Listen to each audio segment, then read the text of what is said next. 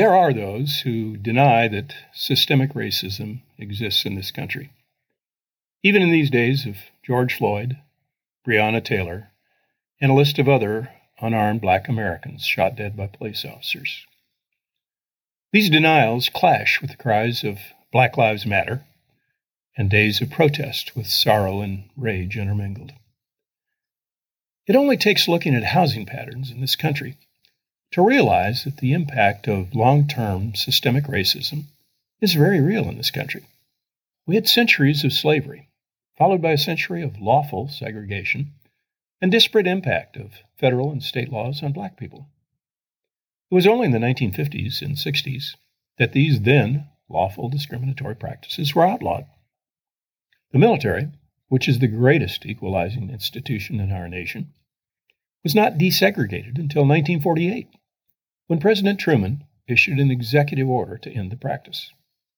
It took until 1954 for the last segregated unit to disappear.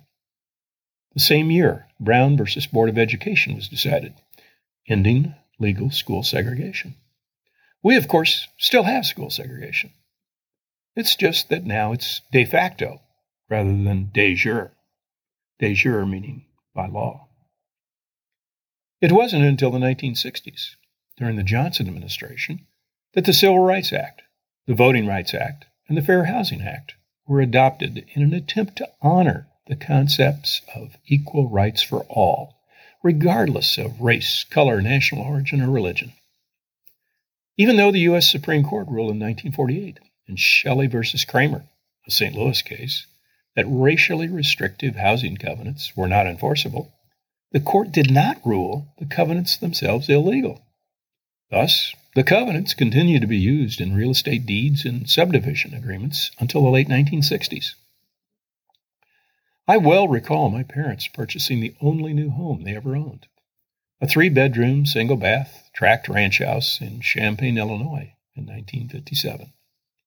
The house was in a new subdivision on the southwest side of Champaign, a couple of miles west of the University of Illinois, and surrounded by cornfields. One of the selling points the development salesman made to my parents was, "You don't have to worry about property values here, because the subdivision agreement has a clause that says Negroes can't buy here." This statement took place in Illinois, the state that proudly bears Land of Lincoln on its license plates. The statement took place nearly 100 years after the Civil War. The statement took place nearly a decade after the Supreme Court in Shelley versus Kramer ruled that racially restrictive covenants were unenforceable. I don't know that part of the sales pitch had any bearing on my parents' decision to buy that house. My father strongly believed in racial equality and proved that when he served blacks in his little bakery in Central Florida a few years later, while the gas station next door to his shop still displayed a crudely hand-lettered sign above the water fountain saying, "Whites only." But the covenant may well have been an inducement to some whites to buy in the new subdivision. Because all the surrounding subdivisions had similar covenants, Carrie Busey Elementary School, the school that opened that fall of 1957 to educate baby boom children of returning veterans, was lily white. Although Champaign had a significant number of black citizens, they were confined to living on the north side. Even though the University of Illinois flagship campus, one of the nation's preeminent public universities, is located in Champaign-Urbana, it did little to racially diversify the city. The University of Illinois, even 10 years later, in 1967, the year I entered as a freshman, had but 367 black students out of 30,000.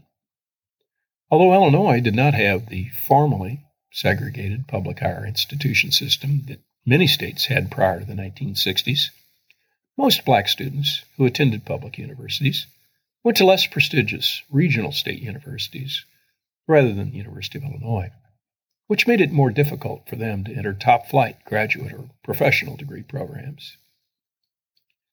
Even though legislation and court decisions have outlawed government and corporate discriminatory practices for a generation, the societal structures that arose from those laws and practices are still largely in place. Witness the housing patterns, and thereby the educational patterns, at least through high school, that still exist in cities large and small.